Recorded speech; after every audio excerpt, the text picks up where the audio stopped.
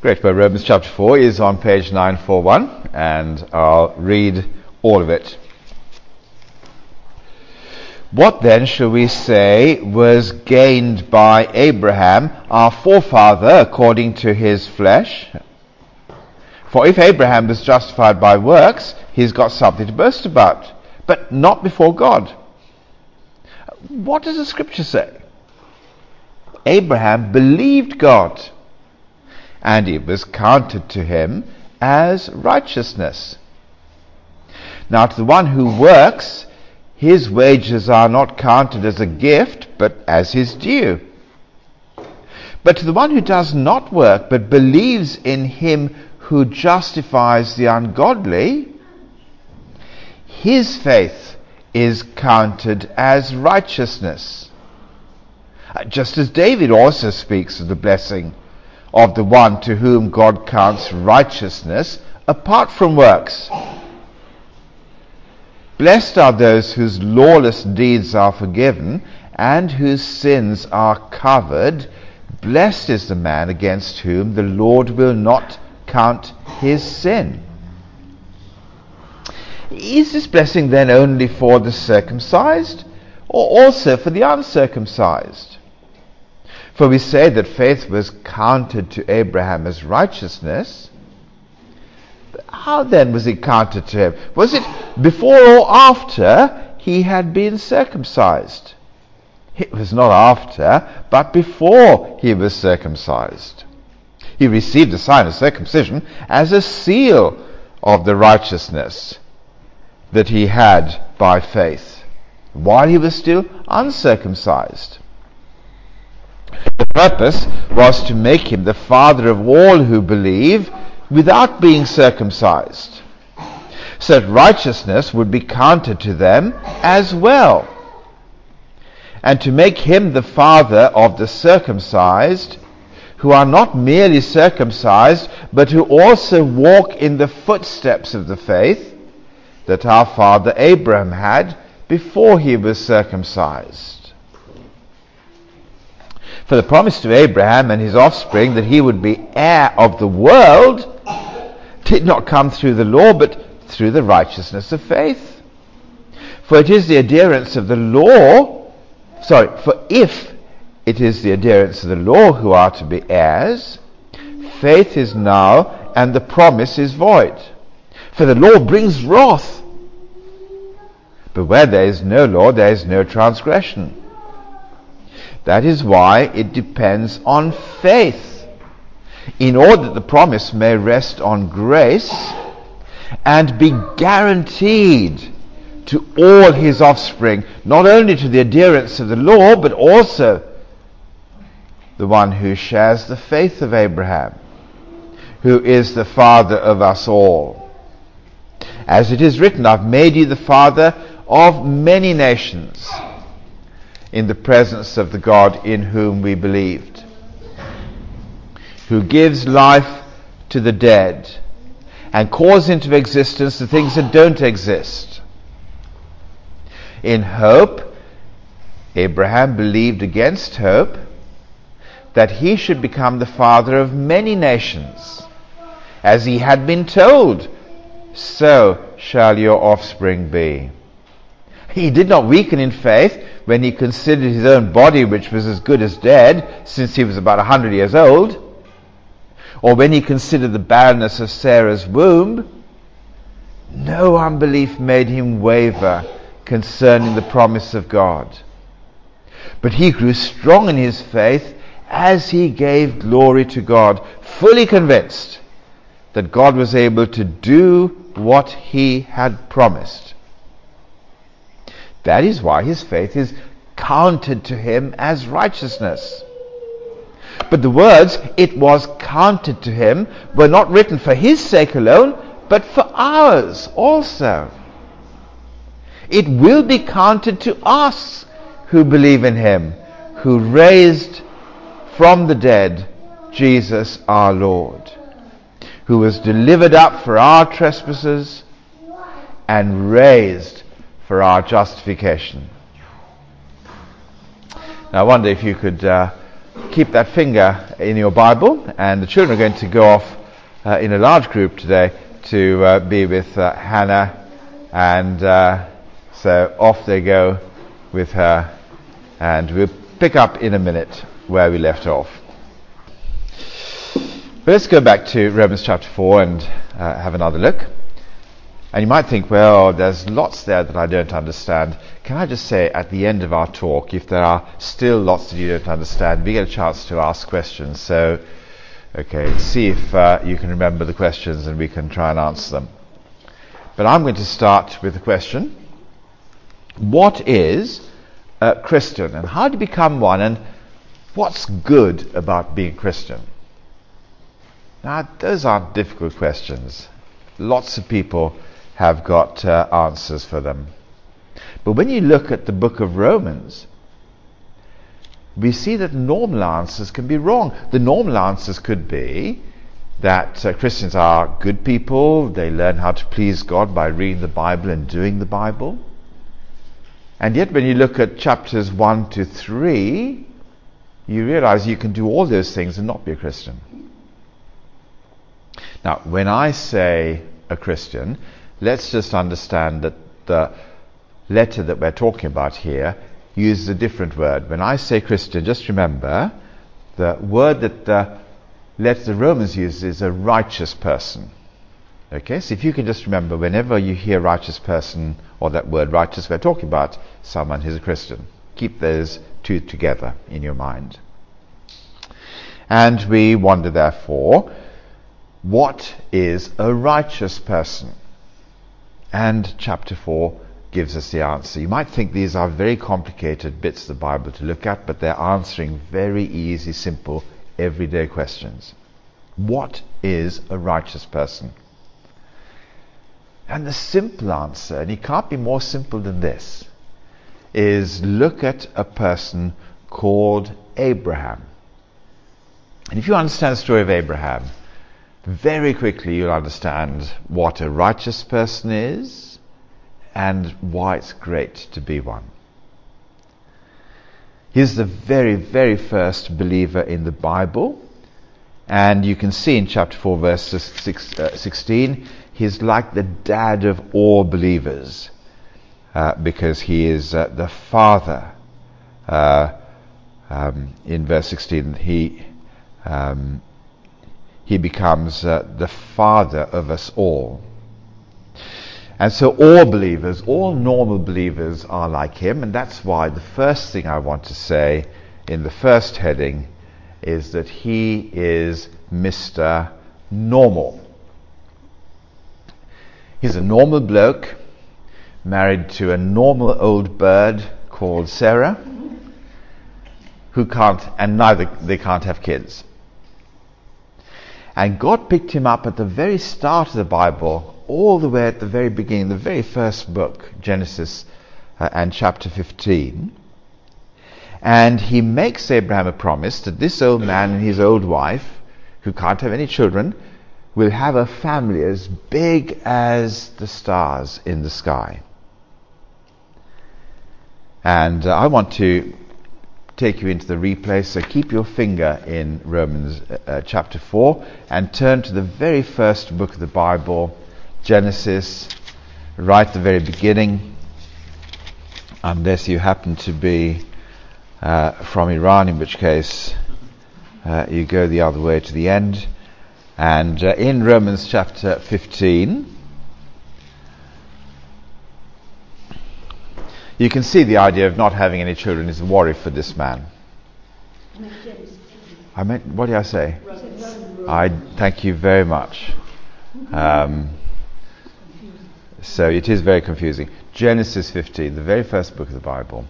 And I just want to read to you the first 7 verses, because I think they'll help us. After these things, the word of the Lord came to Abraham in a vision. Fear not, Abraham, I am your shield. Your reward shall be very great. But Abraham said, O Lord God, what will you give me? For I continue childless. And the heir of my house is Eliezer of Damascus. And Abraham said, Behold, you have given me no offspring, and a member of my household will be my heir. And behold, the word of the Lord came to him, This man shall not be your heir. Your very own son shall be your heir. And he brought him outside and said, Look towards heaven, and number the stars, if you are able to number them. And then he said to them, So shall your offspring be. And he believed the Lord, and he counted it to him as righteousness. And he said to him, I am the Lord who brought you out from Ur of the Chaldeans to give you this land to possess. So there's Abraham, and God comes to him and he makes him a promise. And Abraham believes the promise, and God says, You are a righteous person. Because he simply believed what God promised him when there was absolutely no chance that promise was going to happen. Now, have you spotted, if you take your handbag out and then, have you noticed that it is God who makes Abraham a righteous person? He does that because he makes Abraham a promise. It wasn't as if God opened up a window in heaven and he said, Okay, who will believe me down there if I told you that you're going to have a family like the stars in the sky? And everybody who heard God open the window and shout looked at each other and they all shook their heads, no. But Abraham put his hand and said, Oh God, I'll believe you. And God says, Okay, well, there's a righteous person, no one else. It didn't work like that. God picks a very specific person and makes his promise to him. That's what made Abraham a believer, by God giving him a promise to believe. If he didn't have a promise, he wouldn't be a believer. He'd have nothing to believe. It's a bit like me saying to Natalie, I'm going to make you a cup of coffee after this service. And Natalie has a look at me and she thinks, well, I believe he will do that. He's just about capable of making me a cup of coffee, and he's just about capable of remembering a promise at the end of this service. I'm not making that promise because no one's having coffee, we're all going for a curry. But if I had made that promise to Natalie, it would make a believer of her, because she knows that I would only say that if I was able to do it, and therefore she would trust me to keep my promise. My promise would make a believer. If I didn't make the promise, the idea of me doing that for her would never even enter her head. So God makes believers by giving you the promise, and of course it is a no-brainer to accept it. And all Abraham did, all God did was to Abraham was make him a prophet or a promise, and all Abraham did was to believe that promise, and God immediately says, You are a righteous person. It was counted to him as righteous. That's saying the same thing. God declares him to be righteous. Or if you want a really big word, God declares him to be justified, declares him that he is a just person. And so God does that, and he counts it to Abraham as righteousness. You can't miss that point, that God says, just on the basis of believing a promise, you are righteous, nothing else needed. You see that in verse 4. Now to the one who works, in verse 3, Abraham believed God, and it was counted to him as righteousness. And David also speaks the blessing of the one whom God counts righteousness, without him having to do anything apart from works. And the promise that we believe that God will do that is there entirely in verse 5, that we believe God can take a very ungodly person and say to that person, you are a righteous person. God says it, and that is what makes a righteous person a righteous person. And you might think, okay, I think I understand it so far, but I'm just slightly confused, because I always thought that Abraham wasn't just a Mr. Normal person, he was a Mr. Jewish person. And therefore, how does that help us? Because none of us are Jewish. We're what the Bible would call Gentiles. So how does Abraham become a righteous person? He's got a head start, hasn't he? He's got an advantage over us. And what Paul goes on to say in this next bit is that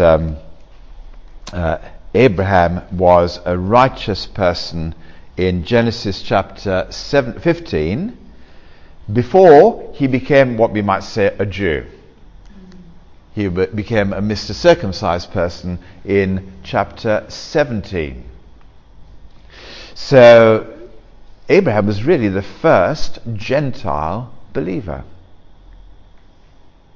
And he was someone who didn't do anything at all to impress God. He didn't get circumcised or anything like that, so that God would look on him with favor.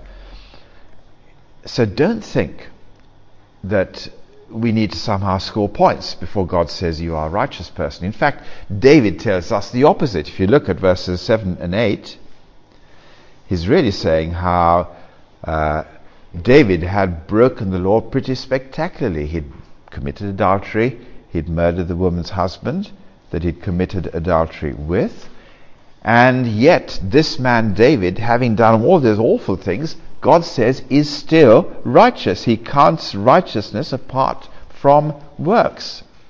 And once God says you are a righteous person, you know what follows?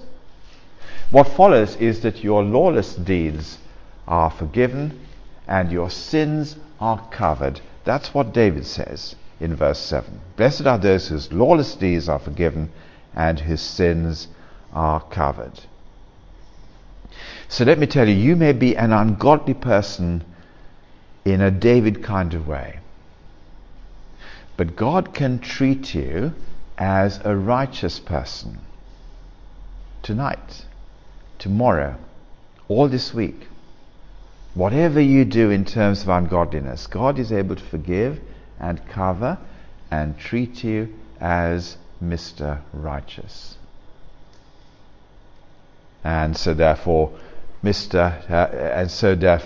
Abraham sees that is the case, and David backs him up and says, yes, God did that with me. He covered my sins and he forgave my transgression.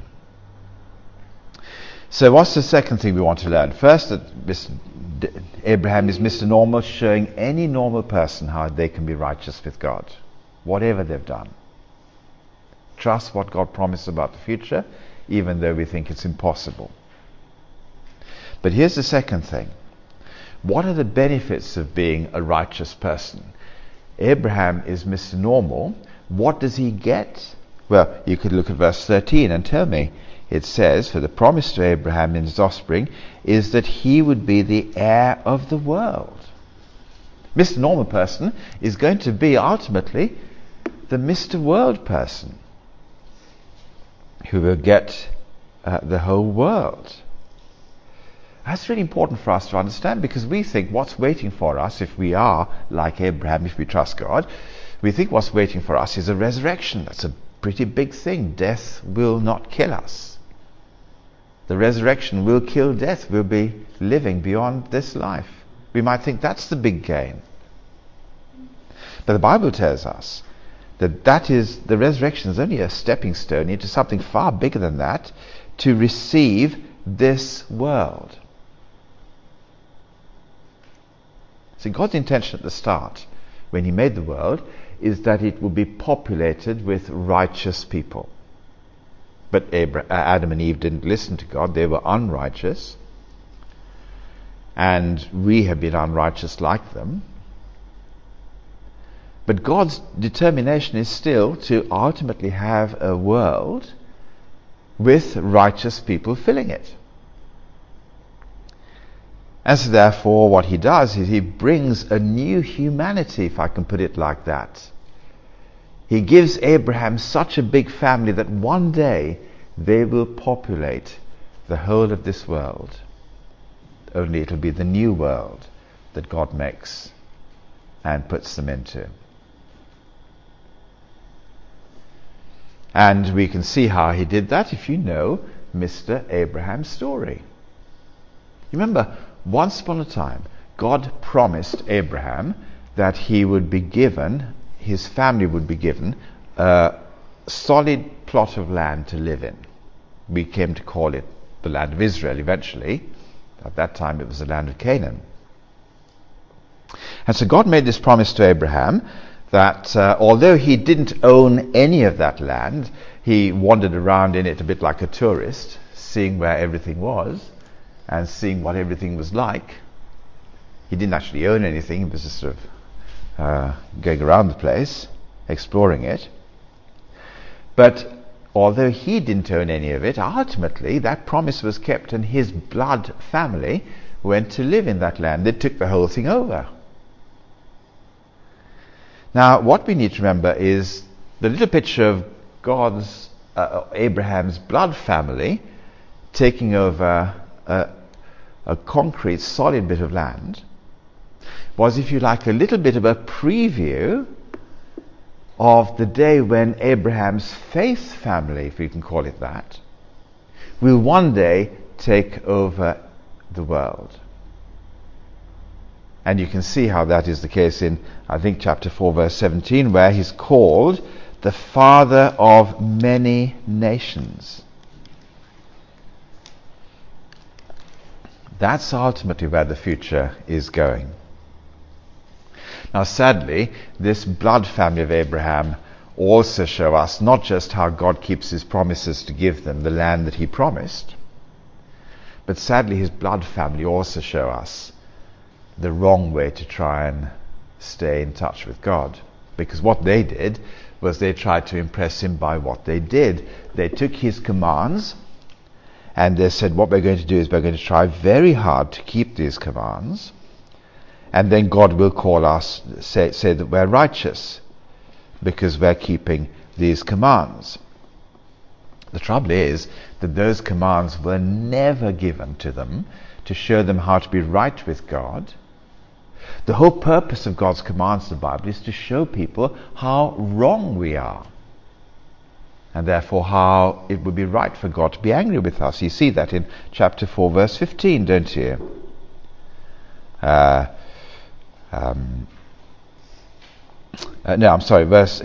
15. For the law brings wrath. It's a bit like that 30 mile per hour speed limit sign. It's there to show that we are lawbreakers. Now, sure enough, every now and then we might just slow down and go past it at 30, especially if it's got a camera parked right next to it. But most of the time, I bet every single driver in this room has driven past a 30 mile per hour speed limit doing more than 30. True? It's okay. You're not being recorded. You're not going to be punished. You can be honest. And that 30-minute speed limit sign is there to show us that we are horrible lawbreakers. We're not law keepers. And so therefore, if we try and impress God by saying we keep the law, when actually we've broken it so many times, we provoke God to more anger than anybody else. I'll read it again. The law brings wrath. They weren't like Abraham at all. To be like Abraham, you've got to trust God to keep his promises. And that's when God says you are righteous. Not when you keep the law. Now, what's that got to teach all of us? Let's just think it through in a very practical way. First, I guess if you're not a Christian, isn't it true that nearly everybody believes that at the end of this life we go somewhere better? Have you heard that language? At funerals, at least they're in a better place. Most people think that, don't they? We've got some idea of something in front of us. And for most people, we think we'll get to that better place because we're nice people. We never hurt anyone. And Abraham is there to show us that actually that doesn't work. The only way anyone can be righteous is by trusting God. That if we just simply believe what he tells us about the future and start basing our lives on that, he one day will give us the whole world. And we said, no, that's really hard to believe. It's much easier for me to believe that God will do something good if we have been good. It's actually quite a hard thing to believe that God will do that just because I believe his promise. And you think it's hard? Let me tell you, Abraham thought it was really hard. When he was told as old man that he was going to have a whole new country that his family would live in, do you think he found it easy? No, it tells us actually in verse 18, doesn't it, that actually in hope he believed against hope that he would become the father of many nations. In other words, it was just entirely against everything that you could ever imagine that this would happen, and yet that's exactly what happened. Trust God the way Abraham did. That's what the Bible is telling us tonight. And it is really interesting that you can trust God even when he was absolutely weak in verse 19. Although he was as good as dead, he believed here was a God who can give life to dead things. And if you think it was hard for Abraham, it's a lot easier for us, because we can see that actually he did keep his promises to Abraham. He did give life to dead things. They had a child, and in the end that child inherited that country in his family. And we believe that God gives life to dead things because at the end of chapter 4 we can see that Jesus, in verse 24, was raised from the dead. And he was delivered for our trespasses and raised for our righteousness, or for our justification, to show us what it's like with a God who can give life to dead things. I know it's hard to trust him and believe that his promises will come true. Be like Abraham and trust that he will keep what he says, even though it might seem impossible. What about if you've been to church lots in the past? And in the churches that you've been to, you've heard lots of pastors giving lots of inspirational talks about how you can keep God's law, how important it is, and encouraging you to keep God's law as much as you can. I won't ask you whether you've ever been to a church like that, but my guess is all of us have. Now, can I show you a really interesting thing? By showing you, to ask you to think very carefully about chapter 4, verse 15, that tells us that the more we try and keep God's law, the more angry God will be. Because in the end, none of us do that, and we're trying to find another way to be righteous rather than God's way to be righteous. God gets really angry when we try and inspire ourselves to be better people, just to pass his test. So it is a strange thing, isn't it, that listening to pastors can make God very angry. But that's what will happen if you listen to pastors who tell you to keep God's law. What's far more helpful for us is to get pointers to Abraham, rather than getting God's anger come on us. with pastors bringing us under God's anger because they're telling us to keep God's law, that we should have the pointer to Abraham. There's only one way to be righteous, and that is like him. And we ask her to take a coat off later. And it might be just helpful for us to think through, what if you are already one of Abraham's children? I want to suggest there are 3 things that you can really enjoy if you're one of Abraham's children. If you're a real Christian, 3 things you can enjoy. The first is being united as part of a great family that God has created in those who trust him. So it is very easy, isn't it, in a church to all be sitting in one place together, but not to feel united with each other. We can feel, can't we, that there are some people doing better than we are.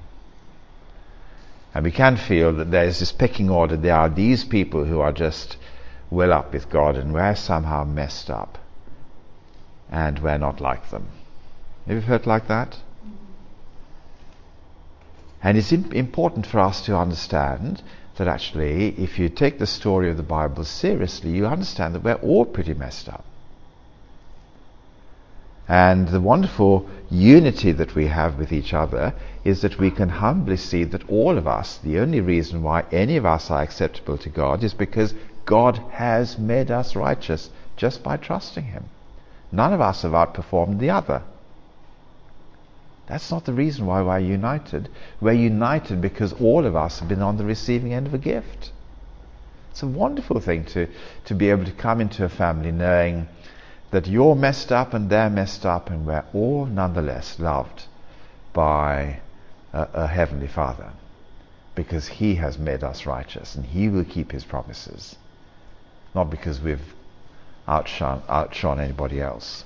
Enjoy the unity that comes from humbly seeing that we're all receivers of a great gift.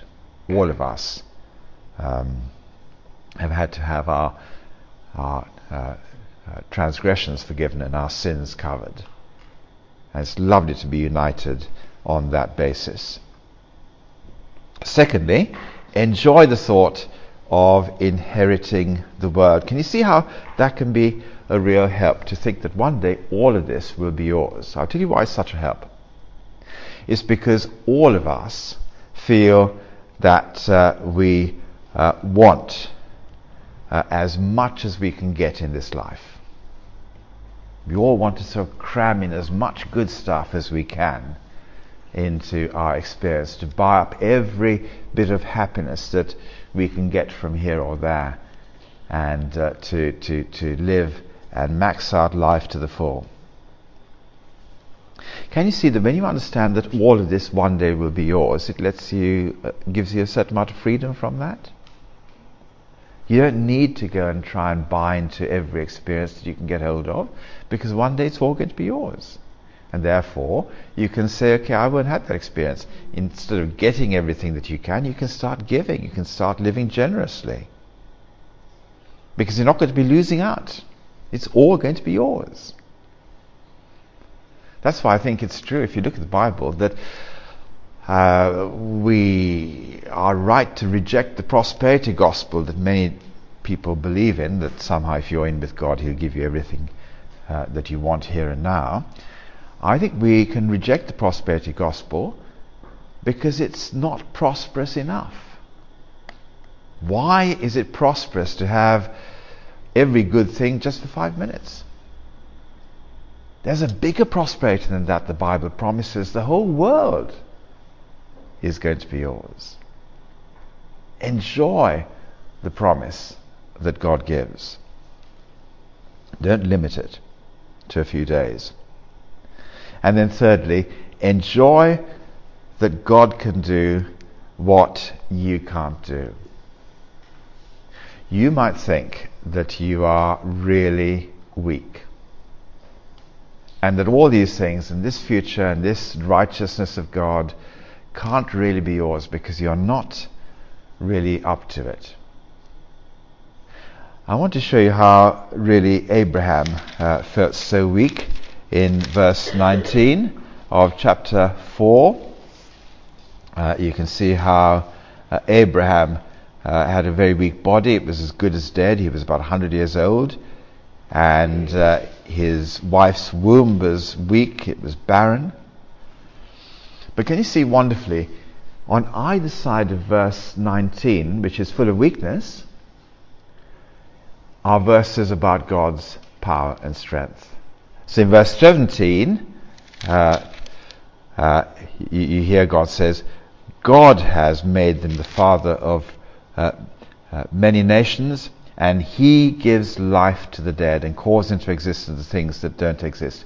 Yes, before your weakness, there's Abraham's weakness, there's God's power, and it's there after Abraham's weakness as well, in verse 21. Fully convinced that God is able to do what he has promised. God can deliver, even though Abraham is weak. And it's really helpful for us to put our weakness, if you like, between these bookends of God's power. He can do what you don't think you can do. It's a wonderful truth to get close to. So your confidence is based 100% on what God is able to do. Don't think it's 99% what God is able to do and 1% up to what you can do, because if you have to contribute 1% of righteousness, you'll never be sure that you've got there. It's got to be 100% God. He is the one who is able to bring life to dead things and to give you that assurance. And the way we gain in that assurance and grow in it is there in verse 20. Abraham grew strong in his faith as he gave glory to God. That's the great thing to do. Really, really thank him that this God has made you into a righteous person right now, if you are one of Abraham's children, trusting his future the way Abraham did, even though it seems impossible. And God looks at you and he says, that is a righteous person, and I'm going to treat you as a righteous person tomorrow, the day after, and for the rest of your life, because you're one of Abraham's children. You trust what I say about the future, and you give me glory because you trust me to do that.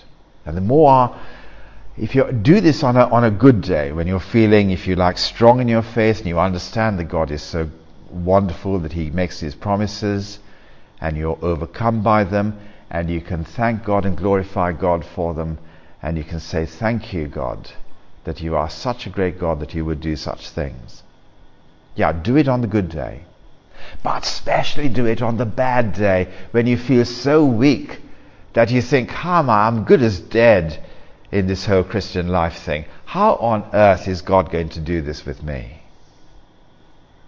It's a wonderful thing to be able to say on the worst day, no, I won't look at my body, I won't look at my feelings, I won't look at every evidence of failure that I've got in me. What I'm going to do is I don't feel like I can, I don't feel like I'm righteous, but I'm going to praise God and praise God and praise God until those feelings come into my heart. Because I want to rejoice in what God has given me, what God has said to me, what God has promised me. I want to go on with that until joy comes into my heart, becomes part of my experience. Now, my friends, I'm not very good at doing that. And I'll therefore need you to come along to me on my bad days and say to me, Mike, I know you're feeling down. I know you've failed. But I want to tell you right now, Mike, please will you remember that you are righteous. It doesn't come from you. God has declared you to be righteous. Will you please hold on to that today when you don't think you are? Will you please believe this future that God hasn't changed his mind about you.